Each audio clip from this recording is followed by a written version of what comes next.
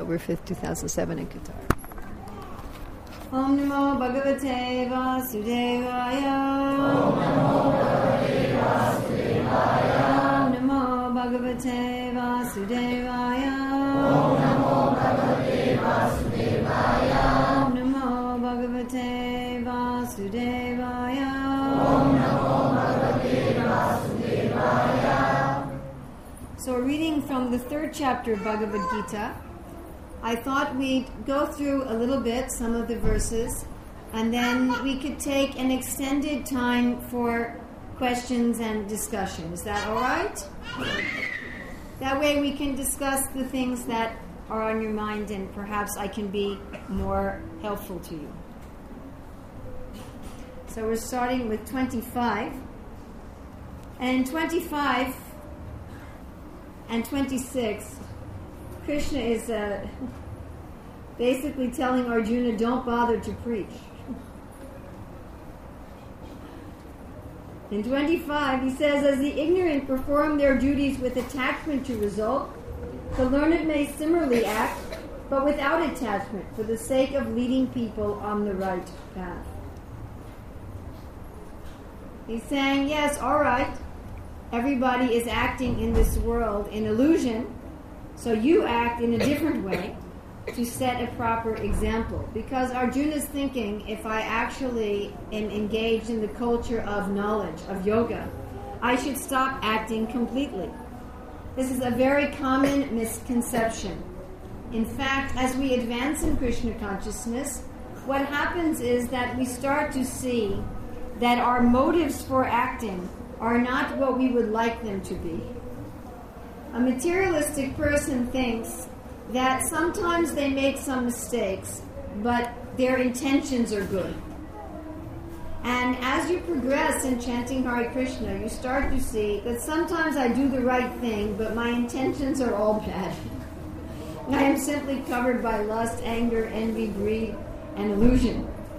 And also one starts to see the futility of anything in this world. In the scope of universal time, this life is only about 8 billionths of a second. So what is the point of doing anything here? One starts to get this kind of transcendent vision.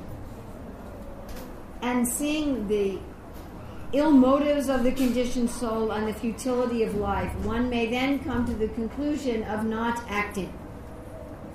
So Krishna is saying here, no, you should act in a different consciousness. Not that you stop acting, but you act with a different set of desires. And that this is the best way to preach. My daughter-in-law's parents once asked Srila Prabhupada, what is the best way to preach? And preaching, of course, is a little difficult here, right? So we know to get the mercy of Chaitanya Mahaprabhu, we have to preach, but you're in a situation where preaching is a little difficult. So what Prabhupada said was, you invite someone to your home, you have them stay for 3 days, and you say, you live just how I'm living. Are we ready to preach like that? We're not sure. So this is the instruction that Krishna is giving to Arjuna also. You set a different kind of example. You set an example of someone who's working without material desires. And in the course of your work, somebody may say, why are you so happy in this job? What are you doing differently? You appear to be working just like me. You appear to be doing the same activity, but you're so bright and happy. What are you doing? Please tell me about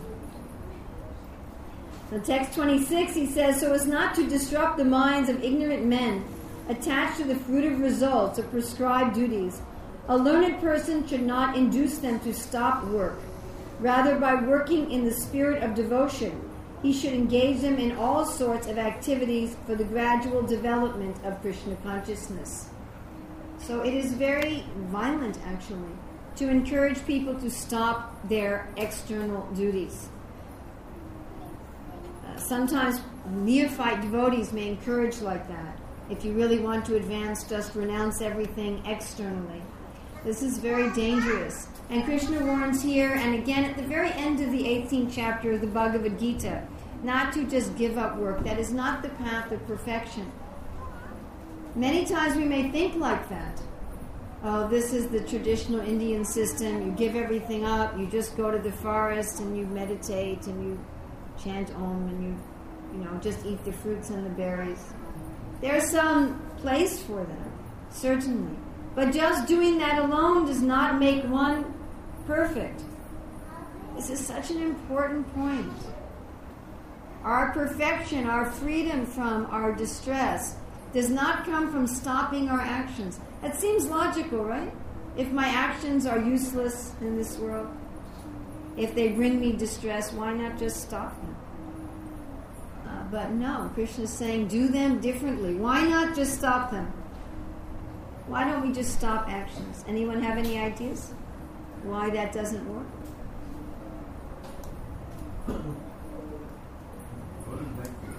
Because we're always active, yes. The soul is always active. Some other reason why it doesn't work?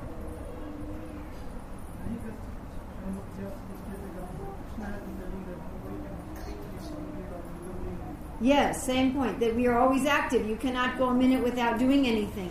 Those who stop external activities have to be very active within. They have to have a very developed internal spiritual life.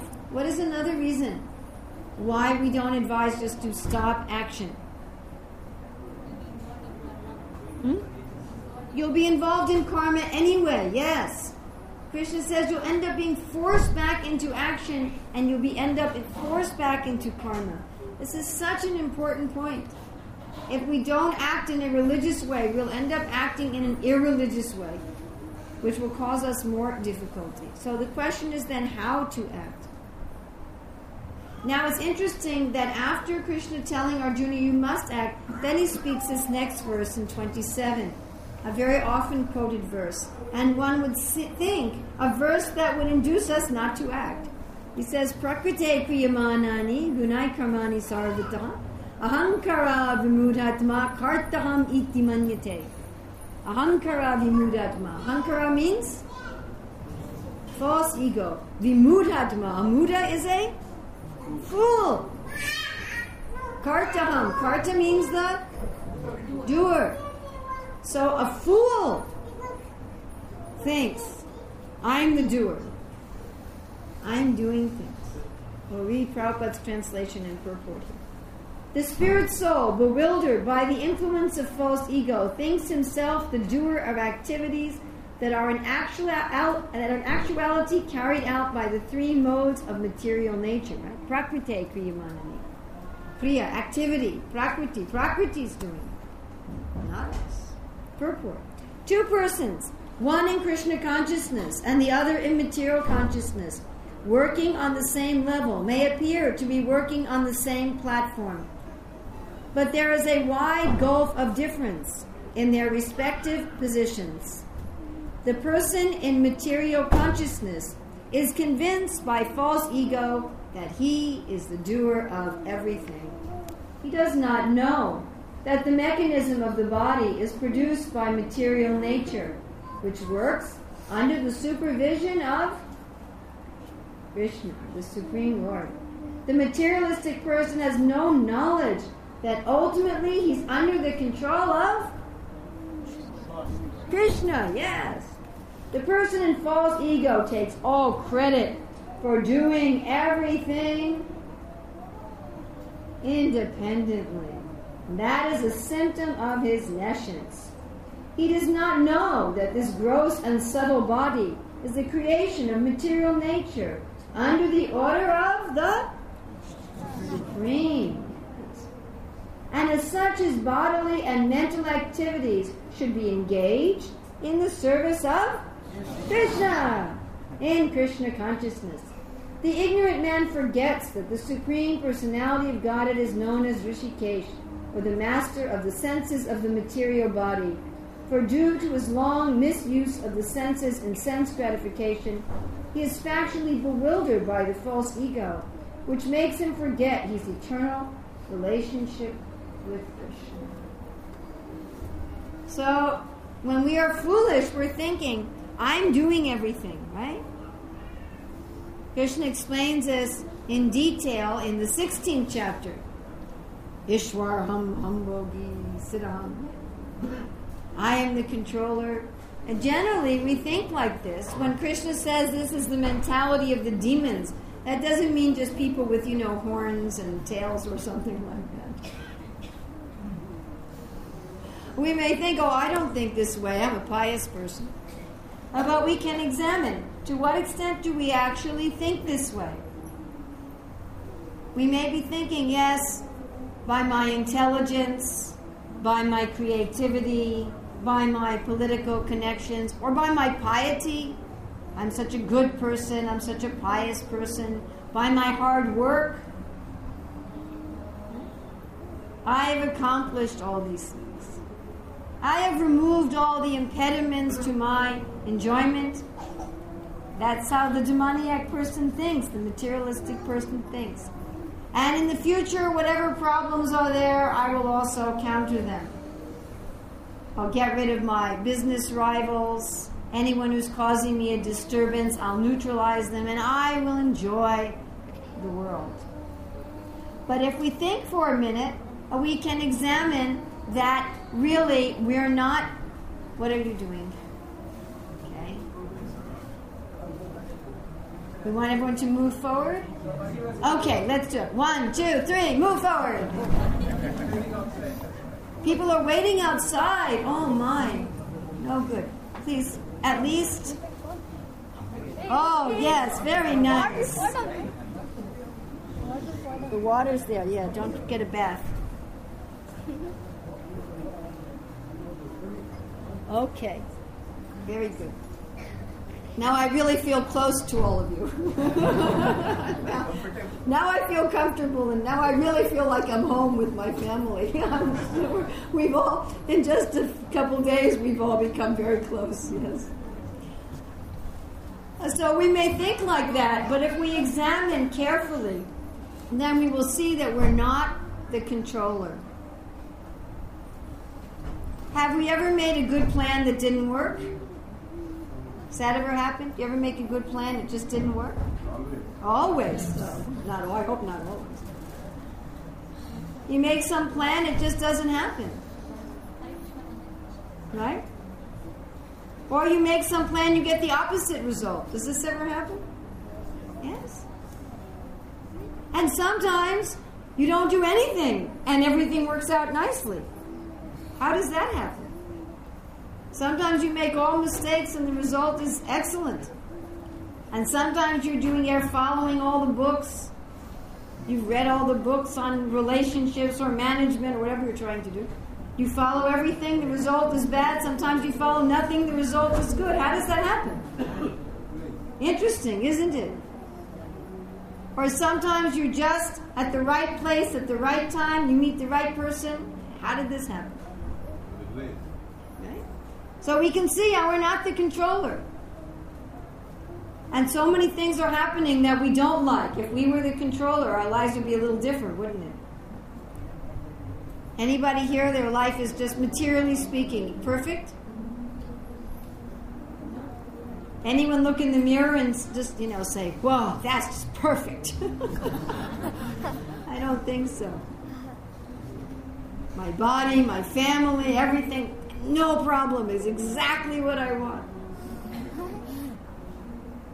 I've never had anyone tell me that the answer to that question is yes. So obviously we're not the controller. There's someone else who's the controller. So an intelligent person stops to think, if I'm not controlling everything, who is? What is his plan? With a little intelligence, we can understand there must be a God, right? Little intelligence, we can see. And just like in this room, some simple thing like a fan, it's not a very complicated thing, or even the ceiling design, we know it must be done by somebody with intelligence. Even like one of these little children, they couldn't have designed this, I don't think. What to speak of an animal? It's not possible. So this is not nearly as complicated as a flower. Must be designed by some person. So there's some intelligent person running things. Now, of course, generally in this world, we don't like the way he's running things. People, religious people, they often pray to God and they say, listen, I'd like to tell you how to run things, please. I want you to do this for my family, and this for my education, and this for my... I'm going to tell God how to be God. And if he listens to me, then I'll be very nice and I'll give him some incense or some flowers or some money. I'll pay him for his nice service. And if he doesn't listen to me, well, then I won't go to my church or temple anymore, and that will show him that he better listen to what I say. This is generally people's mentality with God, isn't it? They want God, as Prabhupada would say, their order supplier. Must have been a term in India at the time. Now we would say, like, our internet catalog supplier. You place your order, right? And you get... So people deal with God like that. The real fool thinks, I'm the controller. Well, I don't need God.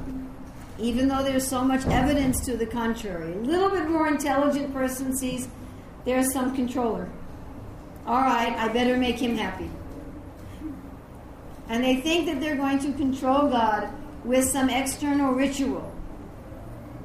They think if I follow the rituals of my religion, whatever it may be, whether they're Muslim or Christian or Buddhist or Jewish or Hindu, they're thinking, if I just follow the rituals, then God will be obligated to do what I want. So this is an indirect way of trying to be the controller also, isn't it? Just like if I have some big friend in the government, or some, if I'm friends with Bill Gates, so I may try to control through that person.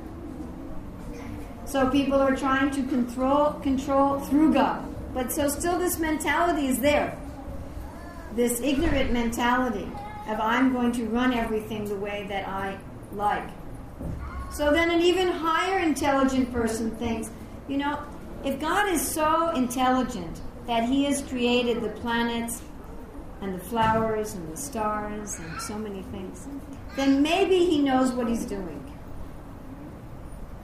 Maybe his plan, maybe his means of control is better than mine.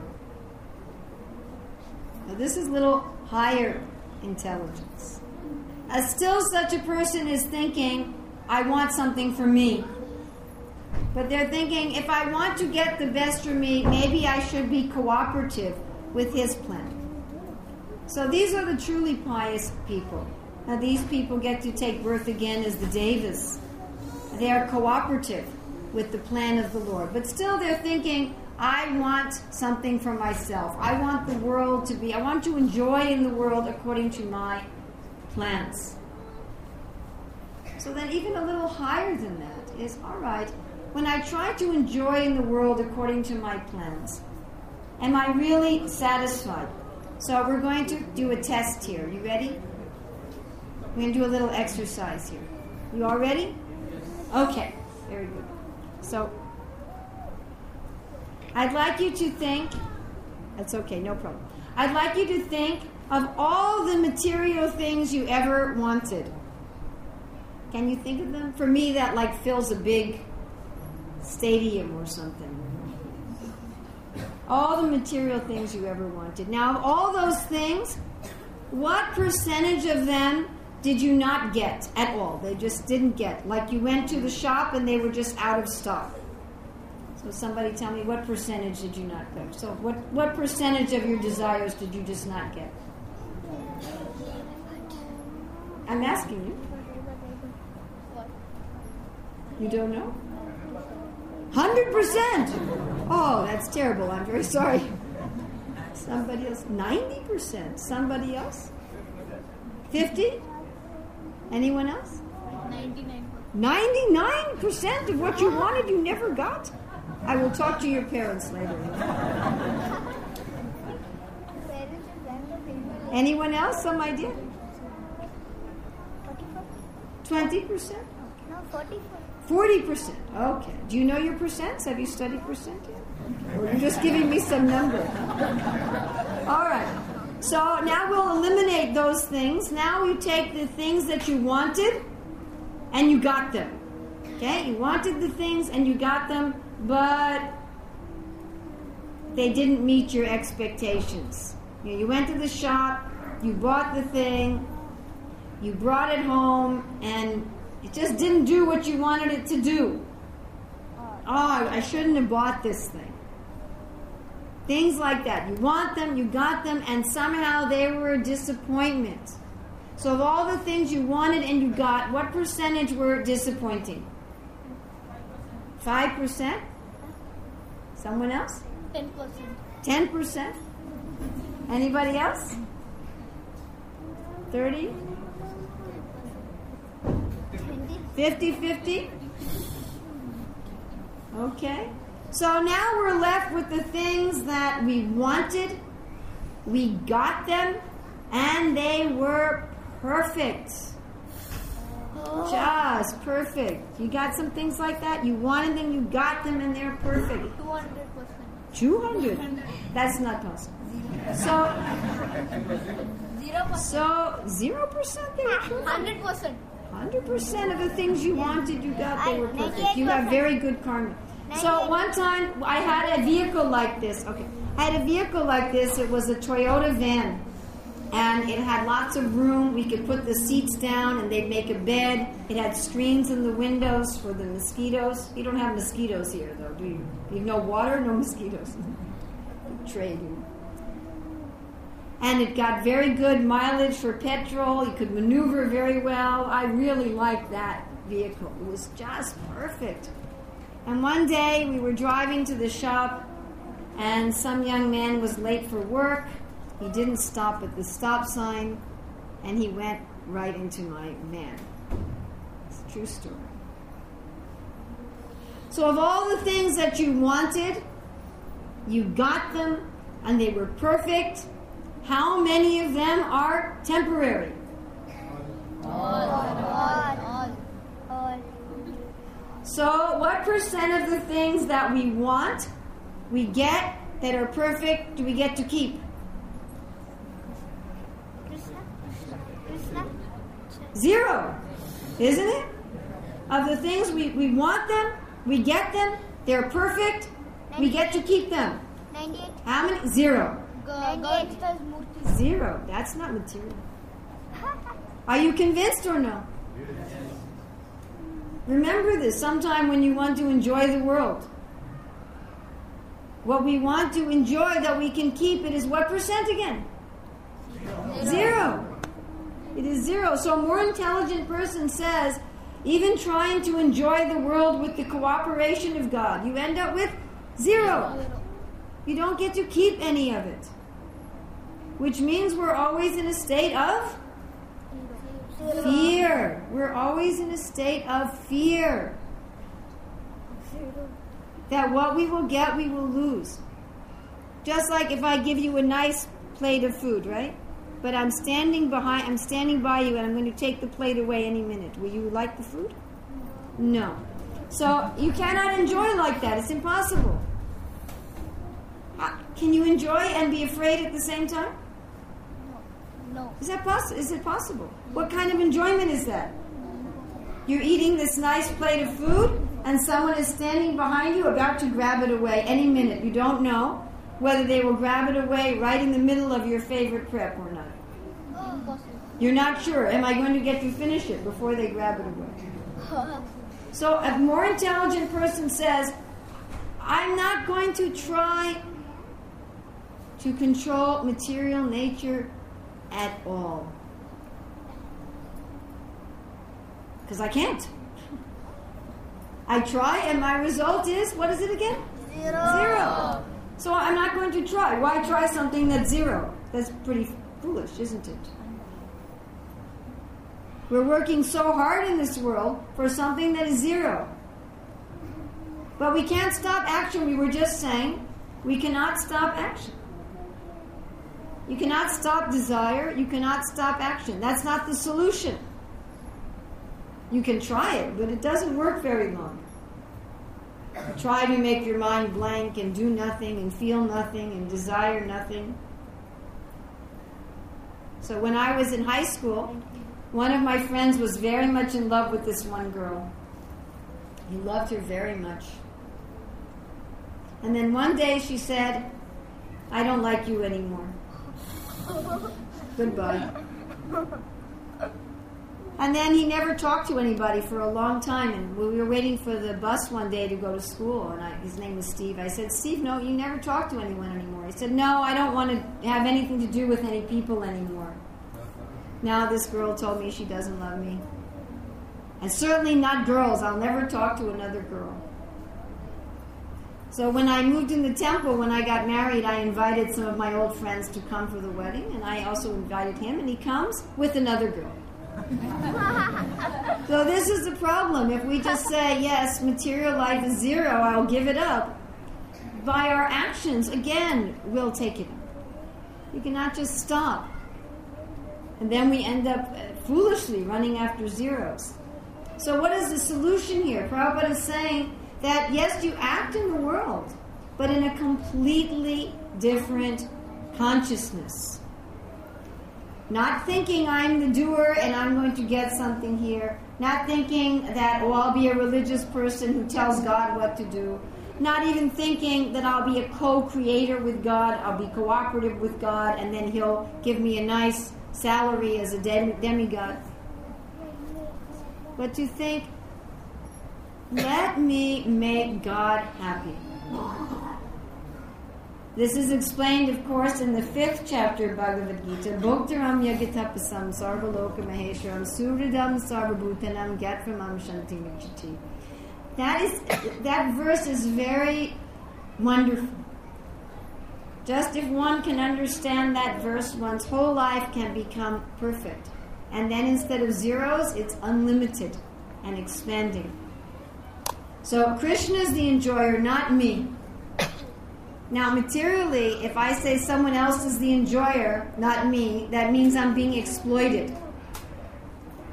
But with Krishna, it's not like that. Why is it not like that? Because Mamavam so jiva loke, jiva bhuta sanatana, I'm part of him. Right? To say that my stomach is the enjoyer, that doesn't leave out my nose. My nose doesn't shrivel up because I'm putting food in the stomach. When I put food in the stomach, my nose is automatically nourished, right? I don't have to put food in my nose. Do you have to put food in your nose? No.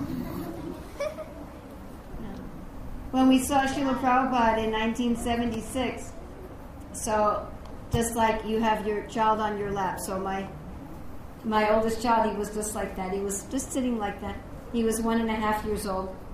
And Prabhupada said, just like this mother is loving this child without any expectation of return, in that way one should love Krishna. And my father said, will loving her child help her to love Krishna? Prabhupada said, no. He said, but loving Krishna will help her to love her child. He said, just like if you put food in the stomach, you get good eyesight, but if you put it in your eyes, you become blind. I always get this picture of someone sticking carrots in their eyes. Yeah.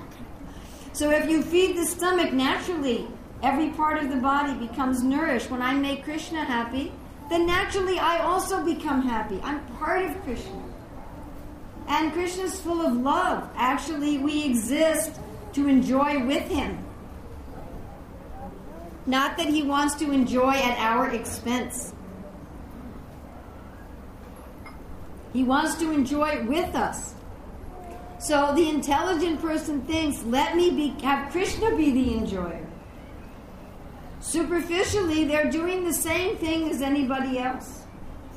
They're working their job, they're cleaning their house, they're driving their car. But their mood is, this is for Krishna, this is for God. This is for Him to enjoy. One person asked Prabhupada, why is there creation? He said, Prabhupada said, for enjoyment. But not your enjoyment, for God's enjoyment. Just like some gentleman may build a house for his own enjoyment. Now, if he has servants, the servants also get to live in the house. And when the master goes out for the day, the servants take over the house and enjoy. Actually, when one is Krishna's servant, one enjoys almost on the level of Krishna. But the mood is that Krishna is the enjoyer. Sarvaloka Maheshwaram, He's the controller. He's controlling everything. When we accept that and we surrender, Mame Kam Sharanam Vraja, we accept that, then we become happy. As soon as I try to make myself the enjoyer, I end up with 0. I try to make myself the controller, I end up just frustrated. And when I accept, it's for Krishna's enjoyment and Krishna's control. You may say, well, how do I know that if I allow my consciousness to be there, that Krishna's the enjoyer, that Krishna's the controller? How do I know I'll be happy? Because He's also the best friend. He's also the best friend. He's our very, very best friend. How do we know that? As far as Sarvabhutanam Hridaya Arjuna Tishtati, He's in our heart. Ordinary friends, they're friends up to a point, isn't it? We know with all of our friends, even our family, there are certain things if we do them that we'll be rejected, isn't it? It's not absolute. Maybe our mother won't reject us, I don't know. But for just about anybody else, there's some line that if we cross that line, they'll say, you're rejected. But Krishna never rejects us. But even our mother, if we take another birth, our mother will not recognize us anymore. Who are you? She'll say, right? Oh, I was your child in another life, but who are you now? I don't know. Even sometimes the guru rejects the disciple. The disciple's a rascal. The guru is obligated, Bhaktivinoda Thakur says, to reject. Krishna never rejects. Never. Even if we become, a spider or a scorpion or a snake, He never rejects us. What kind of a friend is that? And you can think of some friend you have, you try to give your friend good advice and they don't listen. How many times will you tell them? 2, maybe 3, maybe 4. After that you'll give up, right? But Krishna never stops. He's always taking the opportunity to give us good advice. Come home, come home, come home, come home. Come, enjoy with me again. Come, enjoy with me again. Why are you just beating your head against the wall for zeros? Come home, play with me, dance with me, sing with me. And He never gives up. No, not today. Okay, come on, come on, come on. So He is the real friend, and He's sending us all help. He's sending us the spiritual master, the scriptures, the devotees, everything. He's even sending us all help for material life if we want it. He doesn't say, if you don't surrender to me, well, then just forget you. He says, okay, here's your world, here's the sun, here's the moon, here's the vegetables, here's all facility. Krishna's describing this earlier in the 3rd chapter. You want to pretend to enjoy the world? Okay, I will give you that facility also. What a good friend. So when one is working in that consciousness, then one is liberated. Then one is truly free. And one starts experiencing such great pleasure from within that there's no material miseries. So how do we do this? We meditate on this idea that Krishna is the controller, Krishna is the enjoyer, Krishna is the friend. He's doing everything, not me. We hear from the scriptures regularly. If you don't have time to read every day, you can have some CD or tape that you can play. We meditate on Krishna. And we can think, how many times a day do I really think about that actually everything's being done by Krishna? I'm not the doer. We can think like that. Before you go to bed tonight, you can think, did I really meditate on that Krishna is the doer?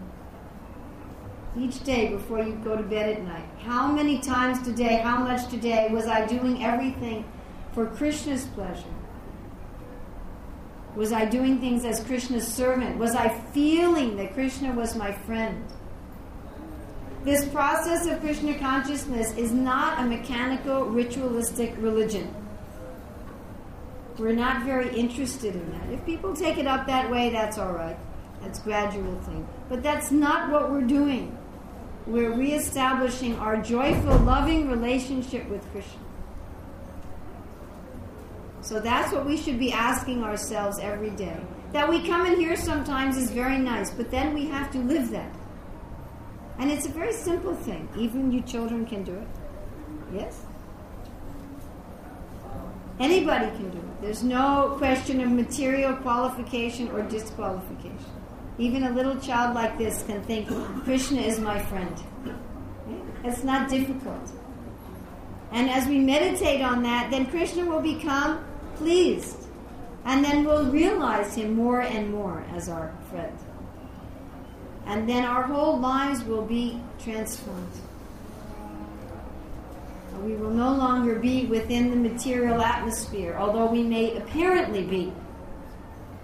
But we'll be just like some waxy leaf, like a lily leaf, or like an oiled body of a duck. It doesn't get wet. So we'll be within the material atmosphere, but we'll be unaffected. So I thought we'd take some time for questions, and we can discuss these verses, or if you have other things. And I hope I was speaking slowly enough for the translators, wherever they are. And if I wasn't, I'm sorry. I was trying. I've never had the translation going on in another place. So I had to keep thinking, oh yes, somebody's translating this. Usually they're right next to me.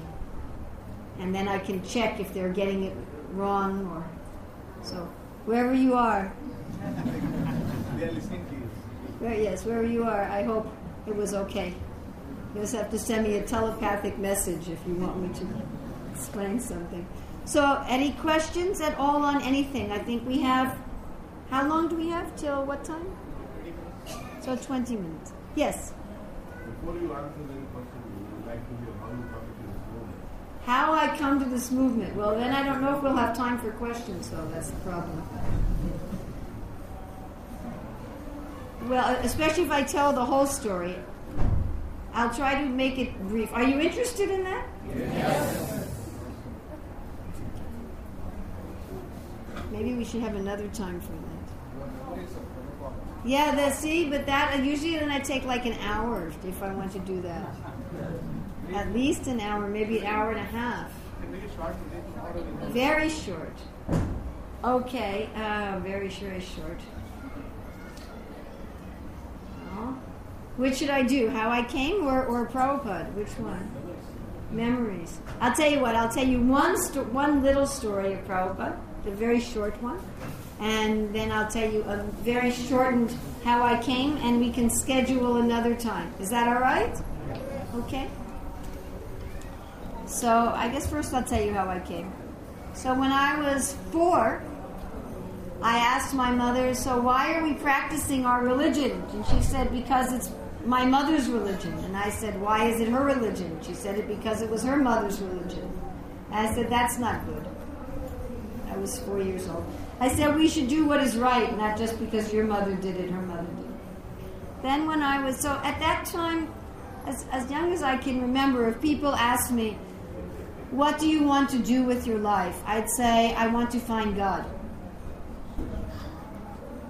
I don't remember having any interest in other things. When I was 8 years old, I decided I believed in reincarnation. I was brought up in New York. I didn't know. I mean, I saw some Indian people walking in New York as tourists, but I didn't know anyone from India. I didn't know anyone who believed in reincarnation. And I wrote a paper for my religious teachers all about reincarnation. They didn't like that very much. That was when I was 8. When I was 9, I told my mother I wanted to wear a sari. Again, I didn't know anybody from India. And she found some friend of a friend who'd been to India, and they bought some saffron silk cloth, and they sewed it. They kind of sewed it. I mean, sari's not sewn, but they kind of sewed me some. And I had a big map of India on my wall. And you know those little dolls they make for the tourists? You know, I had a bunch of them that I got. They were in my room. Then when Prabhupada came to America when I was 10. My first contact was when I was 12. So my sister at that time was already married, and she lived on the Lower East Side, right by Prabhupada's first temple. And I would visit them at least a couple times a week.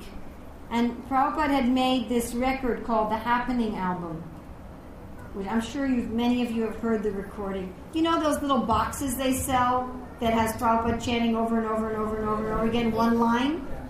It bothers me because I like the whole kirtan and they just have the one line. I was like, do the next part of the kirtan.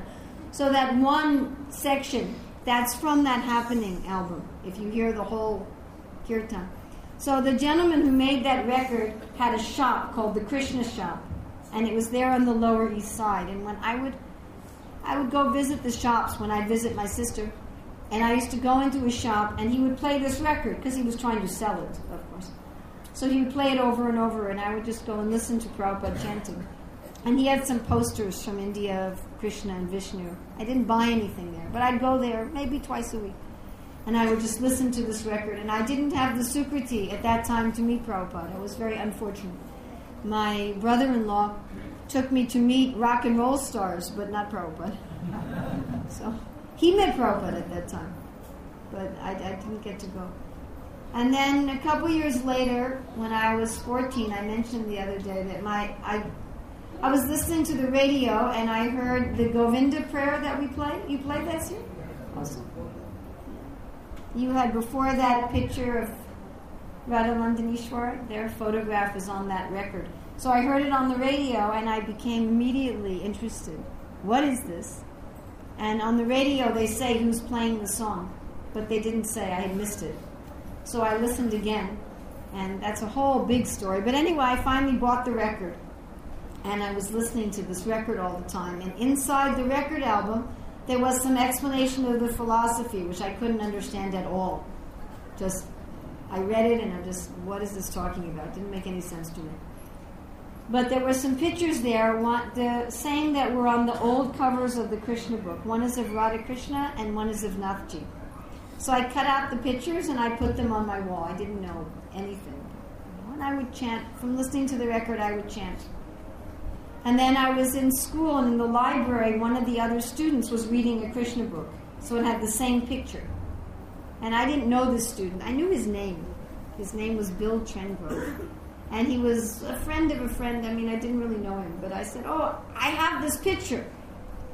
Can I read the book? And he said, sure. So I was just looking at the book in the study time, and I gave it back. He said, you like it? I said, oh yes. He said, would you like to come with me to the temple? Sure, I'm an adventurous kind of person. Temple? I don't know, what a temple. I didn't make any connection between the Krishna shop and the record, and I didn't put it together. Sure, I'll go to a temple. I remember telling my parents, so I'm going to this Krishna temple. They said, this what? But they were kind of liberal parents, so they didn't like it. But, all right. Who are you going with? Oh, some boy at school. You know him? No. Some advantage to having permissive liberal parents, I suppose. Many disadvantages, but some advantages. So we went to the temple, and I met Jadurani. She preached to me for about 2 hours. And afterwards, I thought, yes, this is what I believe in. I remember when we were leaving, I turned to this boy and I said, I accept everything they have said.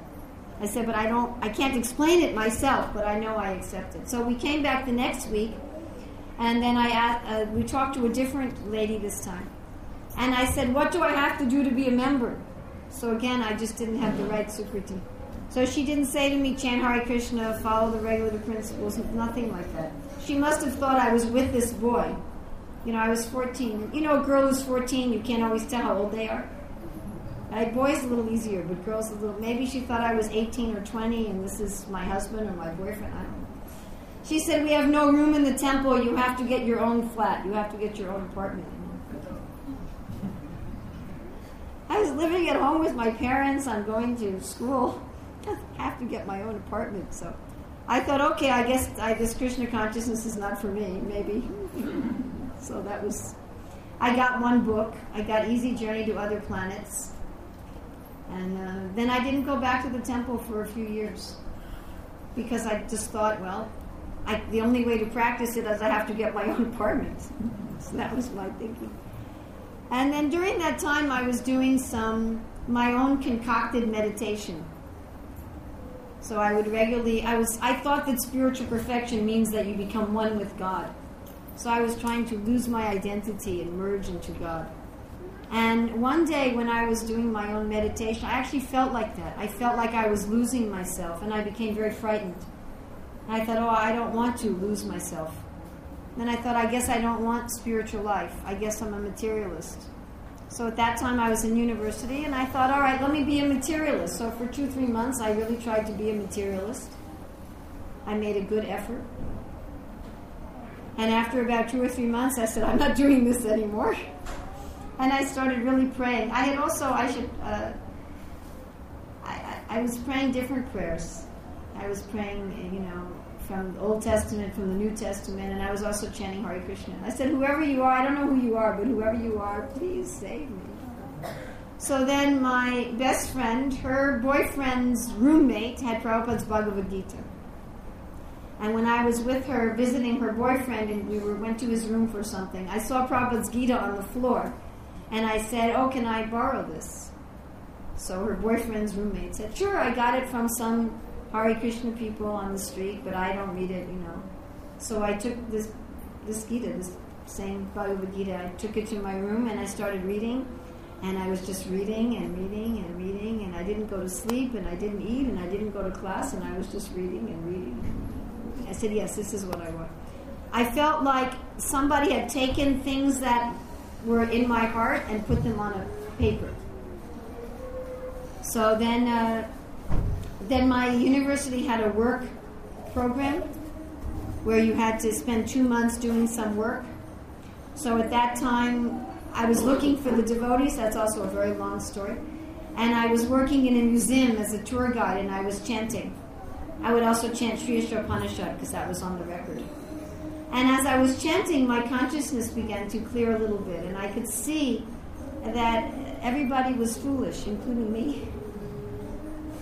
I would see the young people in the museum trying to enjoy, and I thought, they're so foolish looking. And then I realized I'm not any better. And I was at a restaurant with a friend, and I thought, all these people, their conversation is foolish, and I could understand. Mine isn't any better. Then I met a devotee on the train. That's also a very long story. And then this devotee invited me to the temple, and I came to the temple. That again is a long story. I came.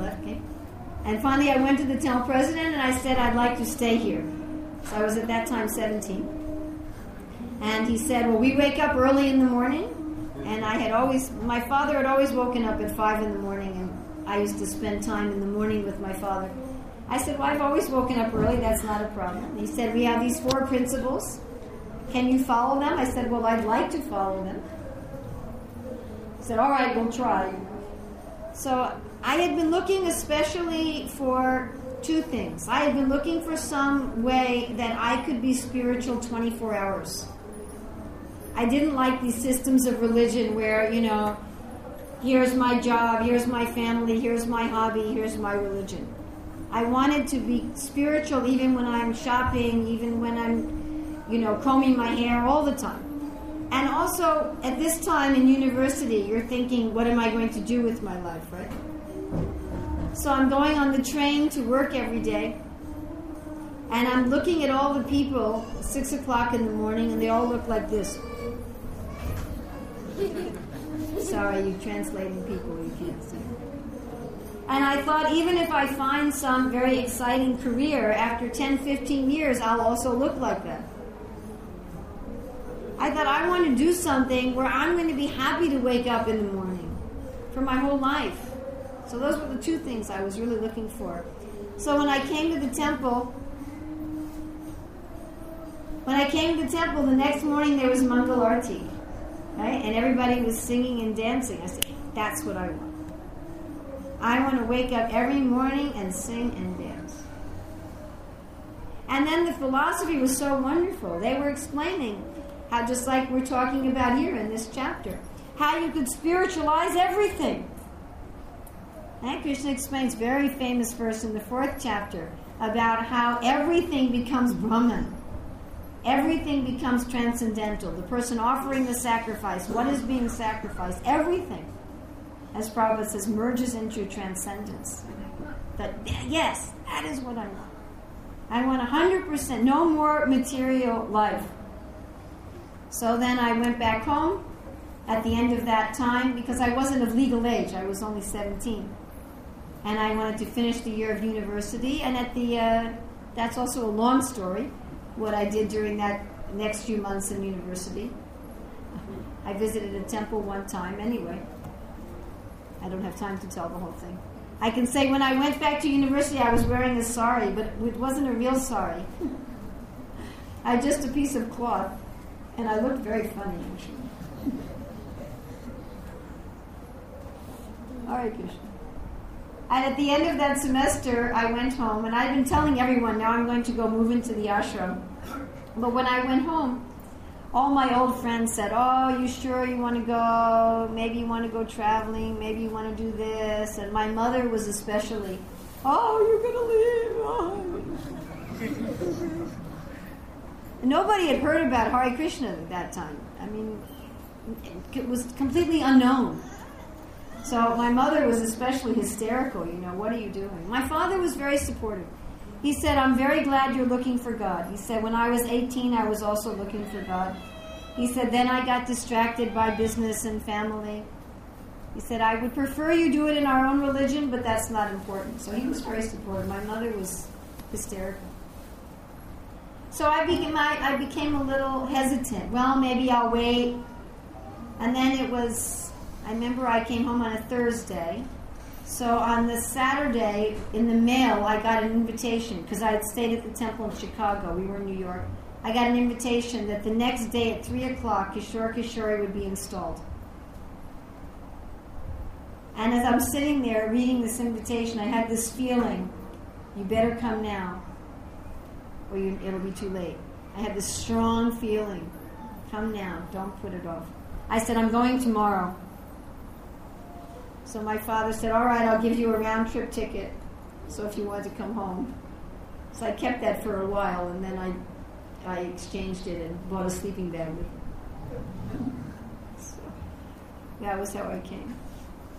And then the next day I was out on the street Sankirtan, and the next day I was at the airport distributing books. But it was hard, I'll tell you. The first 2 weeks were very hard, because I came there thinking, oh, I'm so spiritual. And everyone else saw me, oh, this is some brand new neophyte that has to be put in her place. They were very heavy. We were going out to distribute books. I said, yes, I love Krishna. And the other devotee said, you don't love Krishna. What are you talking about? It was very hard. And then all these rules. Everything was kind of like joining the military or something, all of a sudden all these rules and somebody watching you all the time and a minute-to-minute schedule. So most of you have not had this experience. You've not lived in an ashram like that. It's quite an experience. Especially my family was very, very wealthy. They were multi-millionaires. And I was the youngest child. My sisters were actually grown up when I was born. And I was the pet child of my parents. So I was used to a lot of freedom. And they were very liberal parents. And now I was in the ashram, and it's like, okay, it's 9 o'clock, what are you doing? Okay, it's 9:15, what are you supposed to be polishing the silver? All right, now you have to make the garlands. Okay, it's 9:30, now what are you doing? And I remember I went in the toilet room to wash my hands. They said, now you have to take a bath and change your clothes. I said, what? Huh? Now you can't make the garlands for the deities, you're dirty. I'm like, why am I dirty? So it was very hard, and I was thinking, what did I do? Why did I come here?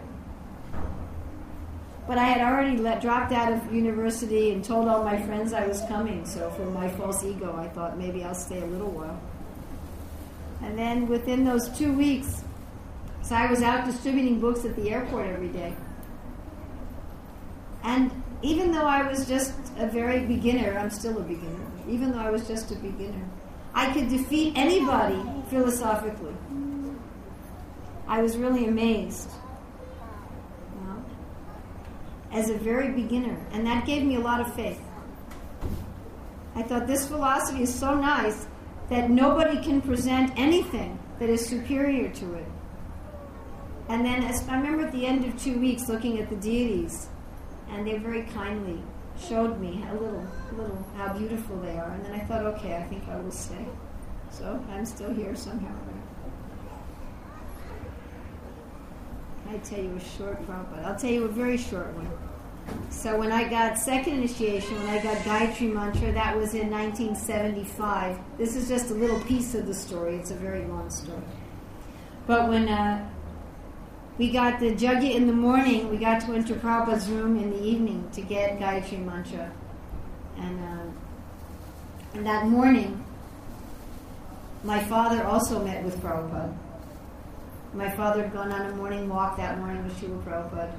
I didn't get to go, but my father went. And he came back and he said that it was the best time of his whole life. Then we were in Prabhupada's room, and my husband and my oldest son, who was just a few months old, and my father and myself. And my father brought Prabhupada a big basket of fruit. You know those gift baskets? They're wrapped up with colored cellophane. Yeah. And Prabhupada's eyes got big. He said, oh, so many fruits. And my father said, yes, just fruits. Because usually they put candies in it and stuff. So he had said, only fruits. Prabhupada was, he was sitting behind his desk and he was leaning back on his pillows, very relaxed, very casual, very jovial. Most of the time we saw Prabhupada, it was like that. And he said, yes, I've seen you before. How are you doing now? And my father said, is it possible that one gets reborn in the same body? My father was thinking about spiritual birth. And Prabhupada said, yes, he said, we are getting reborn in the same body over and over again. He was talking Dehi Nosmin Yata Dehe, as we were reading this morning. He's saying, just like you were a young man, he said you were like your grandson here. And now we're becoming old, and soon when this body is not useful, we'll go to another body. And then we gave Prabhupada some dakshin, and we asked some questions. And then the part that I really remember, that is one of the things that I hold on to, is as we were leaving, we offered obeisances, and Prabhupada said, good father, good daughter. So that's one of my... But later I'll tell you the chastisement stories if we have some time. Not today. So now we don't have much time at all. But that's your fault. You wanted to hear that. So. Now if we can have some, and that's a shortened version. If I want to give a 2-minute version, then I say I read Prabhupada's Bhagavad Gita and I liked it and I moved in the temple. And I still cut out some of the... I'm not sure if I've joined yet, actually. I'm still trying to be a devotee. My body's here, you know. But maybe that's just like a tree. It's kind of hung around for a long time. So, actually, the longer you stay, the more you see yourself as a beginner. It's quite interesting. The more you see that you haven't quite done it yet. Without that, you cannot be happy. If we think, oh yes, I'm a great devotee, you cannot be happy. You'll always be unhappy. So, questions on anything you like. Yes, sir.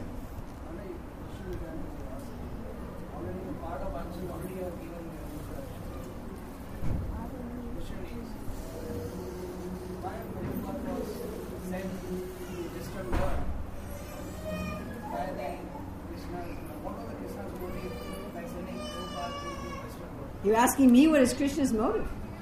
You have to ask Krishna what is his motive. Oh, well, we know from the Shastra that Krishna is claiming that all living entities are his. All living entities are his. And especially his mood is Chaitanya Mahaprabhu. You see, Krishna Chaitanya, they're the same person. But Krishna, his original mood is more neutral. He's always giving us good advice from within, but he's not going to interfere. Like we said with Arjuna, he says, you do what you like. There was a very famous study many years ago by a researcher named Kohlberg into how do people develop a sense of morality, of right and wrong. So in those days, he did his research only with male college students. And he decided that we come to a sense of morality because we have a sense of fairness or justice. Even little children have a sense of what's fair, correct? So as our sense of fairness developed, from that comes our sense of morality. So later on, there was another researcher, a lady, I can't remember her name, it starts with a G. And she said this research was only done with men. I wonder what would happen if we did it with women. So when she did the research with women, she concluded that women reach moral sense through a concept of mercy. Men through justice, women through mercy. So that applies even on the ultimate transcendental realm. Krishna has a quality, he has unlimited qualities, but he has a quality of compassion. And this quality of compassion also exists as a personality. And that personality is? Who is the personality of Krishna's compassion? Radharani, yes. Radharani is Krishna's compassion. So when Krishna takes on the mood of Radharani as Chaitanya Mahaprabhu, then he's overflowing with compassion. He's no longer in this mood of neutrality. As Krishna, he says, Sarva Dharman Parichaja. First you have to surrender to me, then we'll talk. That's ordinarily, we're like that, isn't it? We don't reveal our heart to somebody who's envious of us. And Krishna says, Arjuna, don't teach this to people who are envious. But if someone's very compassionate, just like this feminine quality of compassionate, it's related to being very soft-hearted.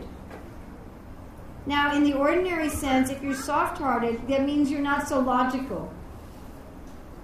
Isn't it? That's why it says women are less intelligent. Does mercy have to do with logic? Please tell me. Is mercy logical? No. Fairness is logical, right? Fairness, the scales are even, justice. But mercy is not logical.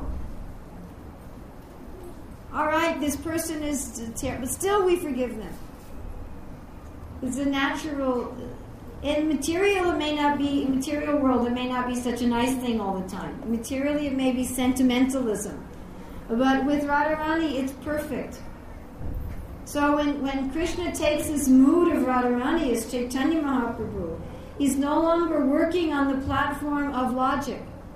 He's no longer working on the platform of karma or the platform of surrender. He wants to give to everyone.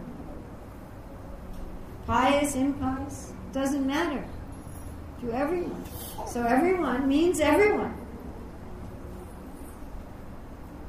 There's no measurement anymore.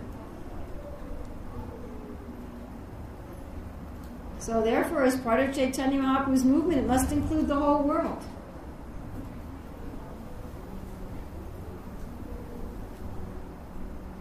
Now, why specifically at that time? Why specifically Srila Prabhupada that? Something related to reincarnation and the internal soul relationship with Krishna.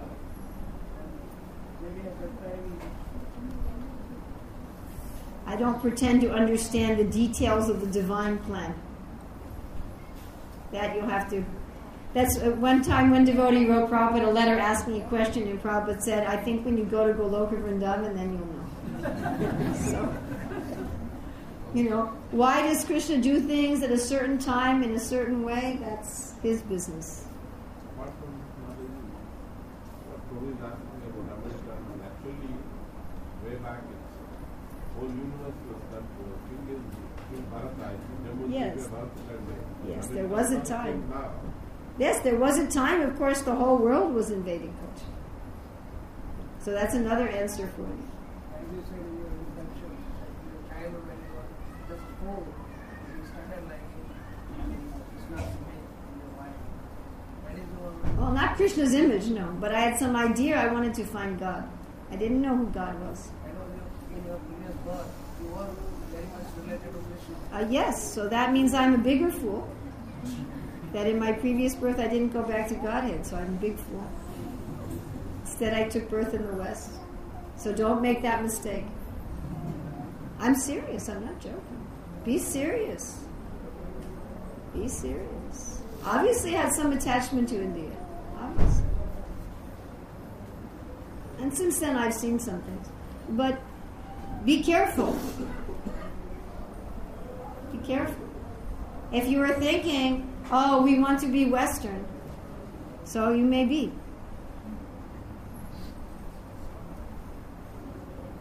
Then instead of going and dancing with Krishna, then you may become like this. Be careful. It's not so much fun. It's not that just because I have a white body and blue eyes that I'm enjoying more than you. Not like that. I had a question. Yes. You said that we should not think ourselves the doer. Yes. Most of us always think that we are the doer and forget that the Lord actually is the doer. Yes. Why does it happen in the majority of cases, even though the reality is different? Do you really want to know the answer? You will not like the answer. I'm warning you in advance, you will not like the answer. Because we want that. Sorry. That's what we want to think that we're the doer. We want to forget Krishna. If you want to remember Krishna, it will be very easy. So I was saying also this morning, our whole process is meant to increase that desire. Increase the desire, increase the desire, increase the desire. The more you want to see that Krishna is the doer, the more you will see. Is that okay? Thank you. It's a very good question. Something else? Yes. We are infinite souls. Yes. Satyuga, Treta Yuga also we existed.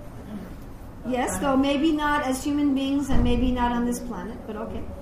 That time we were doing so pious activity because as per the Yuga. But in Kali Yuga we are doing all abnormal activities. But we don't know what we were in Satya Yuga. Maybe when this planet was in Satya Yuga, maybe you were on the higher planets. Or maybe, we were a cat or something. Kali Yuga is an opportunity. There's two opportunities in Kali Yuga. One opportunity is for people who wouldn't normally deserve to have human bodies to get human bodies.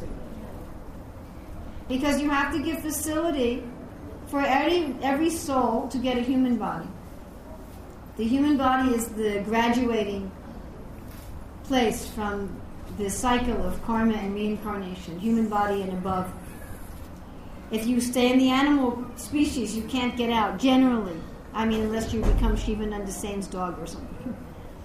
So, what are you going to do for jivas who are so sinful that they don't deserve a human body? So they have to take a human body in an atmosphere that's very sinful. So the Kali Yuga is designed for that. And the other facility of the Kali Yuga is, especially when Chaitanya Mahaprabhu comes, which is only once in every 1,000 Kali Yugas, then there's a very easy path back to Godhead. So Prabhupada explains that even the demigods, even the higher devas, take birth as human beings in Kali Yuga to join Chaitanya Mahaprabhu's Sankirtan movement. So it could be that you were a deva and that you wanted to perfect your Krishna consciousness and you said, okay, let me take birth in Chaitanya Mahaprabhu's Sankirtan movement. That is not at all impossible. It's quite likely, in fact. It's not out of the question. But those are the two main reasons that one wants to take advantage of Chaitanya Mahaprabhu's Sankirtan movement, or that one is just, really sinful, but at least there's a chance. Even the sinful people get to be human beings for a while. You don't want the sinful people being human beings in Satya Yuga. That would create a disturbance. So, one more. Yes? How do you get rid of attachment? Oh, no, don't get rid of attachment. No, we don't want to get rid of attachment. You want to change the object of your attachment. Okay. How do we get attached to anything? Anybody know? It's in the second chapter. Anybody know? What does Krishna say? How do we become attached? He says, by end of the second chapter, we usually call it the fall down sequence. It's 2 verses. By contemplating Right? You contemplate something, you think about something, you get attached. From attachment, lust, anger, bewilderment. Well, that works in spiritual life too. Whatever we think about, we'll become attached to. Whatever we put our mind and our heart, we'll develop some attachment to that. We were talking earlier that really everything in one sense is Krishna. Whenever we become attached to anything, the reason we're attached to that thing is it's connected with Krishna, actually. Krishna is the taste in that thing. The reason one becomes attached to one's home or one's car or one's family or one's whatever is because Krishna is there. So what to speak of if you contemplate the source? If you think about some ordinary thing or some part of Krishna, you become attached to that thing because Krishna is there. Just imagine how there's some attractive potency. Krishna means all attractive. Because each of us living being is a part of Krishna, a little part of Krishna. We also have some attractive power.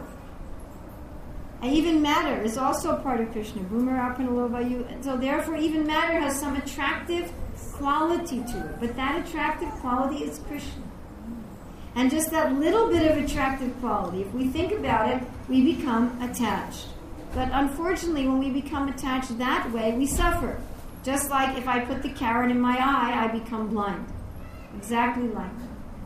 So if I can become attached to something, I can become attached, to I really like this bag. Actually, I do. I really like this bag. I can become attached to this bag. What to speak of, I can become attached to my child, become attached to my home. Just imagine if you contemplate the source.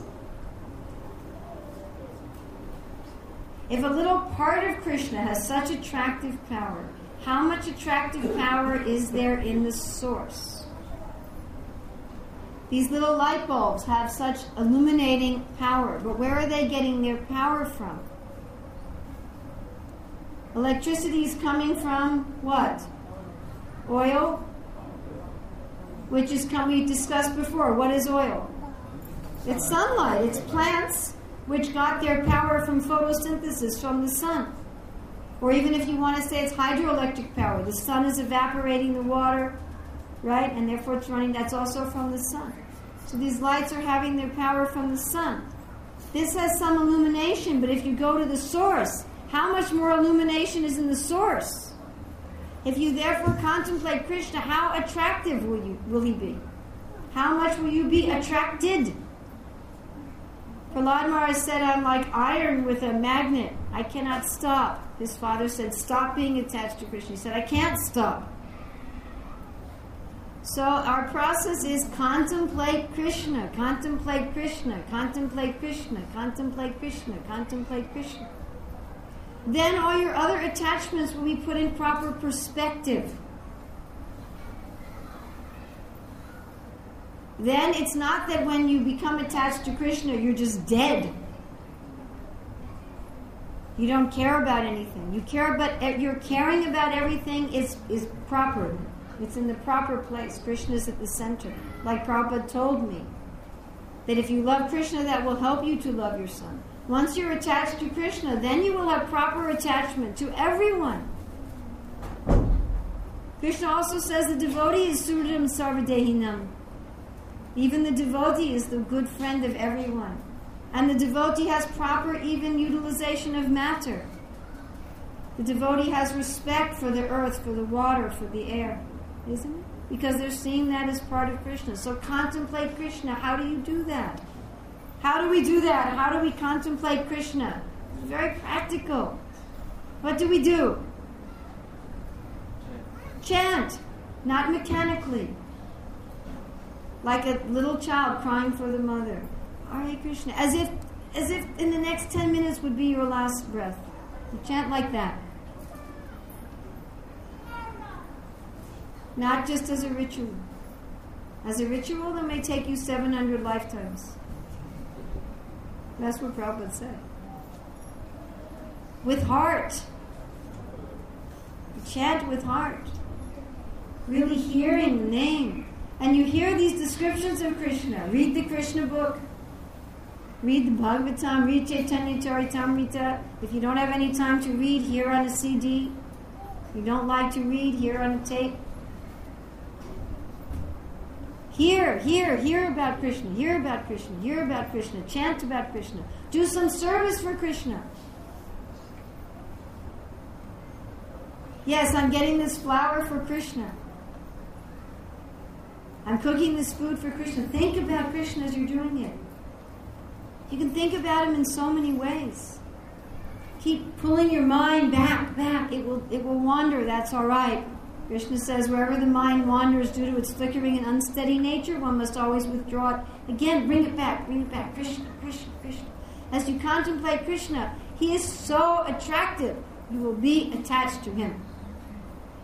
And then the other attachments will naturally be taken care of. If you try to just stop them, you'll be trying to stop them forever. They'll try to stop one, another one will come. Stop one, another one, then there's a deeper layer. You find this, right? You deal with some attachment and you find that attachment is still there at a deeper layer, more subtle. And we're trying to get rid of it ourselves, and finally we go, Krishna, help! And then Krishna is just like the sunshine, so like a great fire that just burns to ashes all of the attachment. All right? Can you do that? Try, no. Will you do it or not? Okay. Krishna will help you. He's very attracted to you, you know. He loves you. And he's thinking, when will this dear soul come back and dance with me and play with me? I'm just waiting. He's so anxious.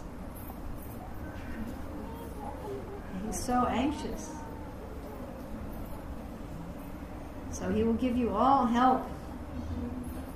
So each day you should think, every day please you should think, how much was I thinking about Krishna today? How much was I attached to Krishna? Ordinary person thinks, what jobs did I get done today? How clean is my house today? How much money did I make today? That's all right. But also you have on your list. They say in management, people only do what is measured. You know that? So make it something that you measure. How much did I think about Krishna today? How much was I getting attached to Krishna today? How much did I chant with love? How much did I hear about Krishna today? How much was I really connecting with God? Anybody can say, God, yes. But how much did it become real for me? So measure every day. Please measure this. And then you will find it will increase more and more. Is that all right? Is that all right with everybody? Can we do that? Yes. Is that difficult? Yes. Yes, it is difficult. All right. On that note, I think we should end. And we will now take prasadam. Hare Krishna, all glories to Srila Prabhupada.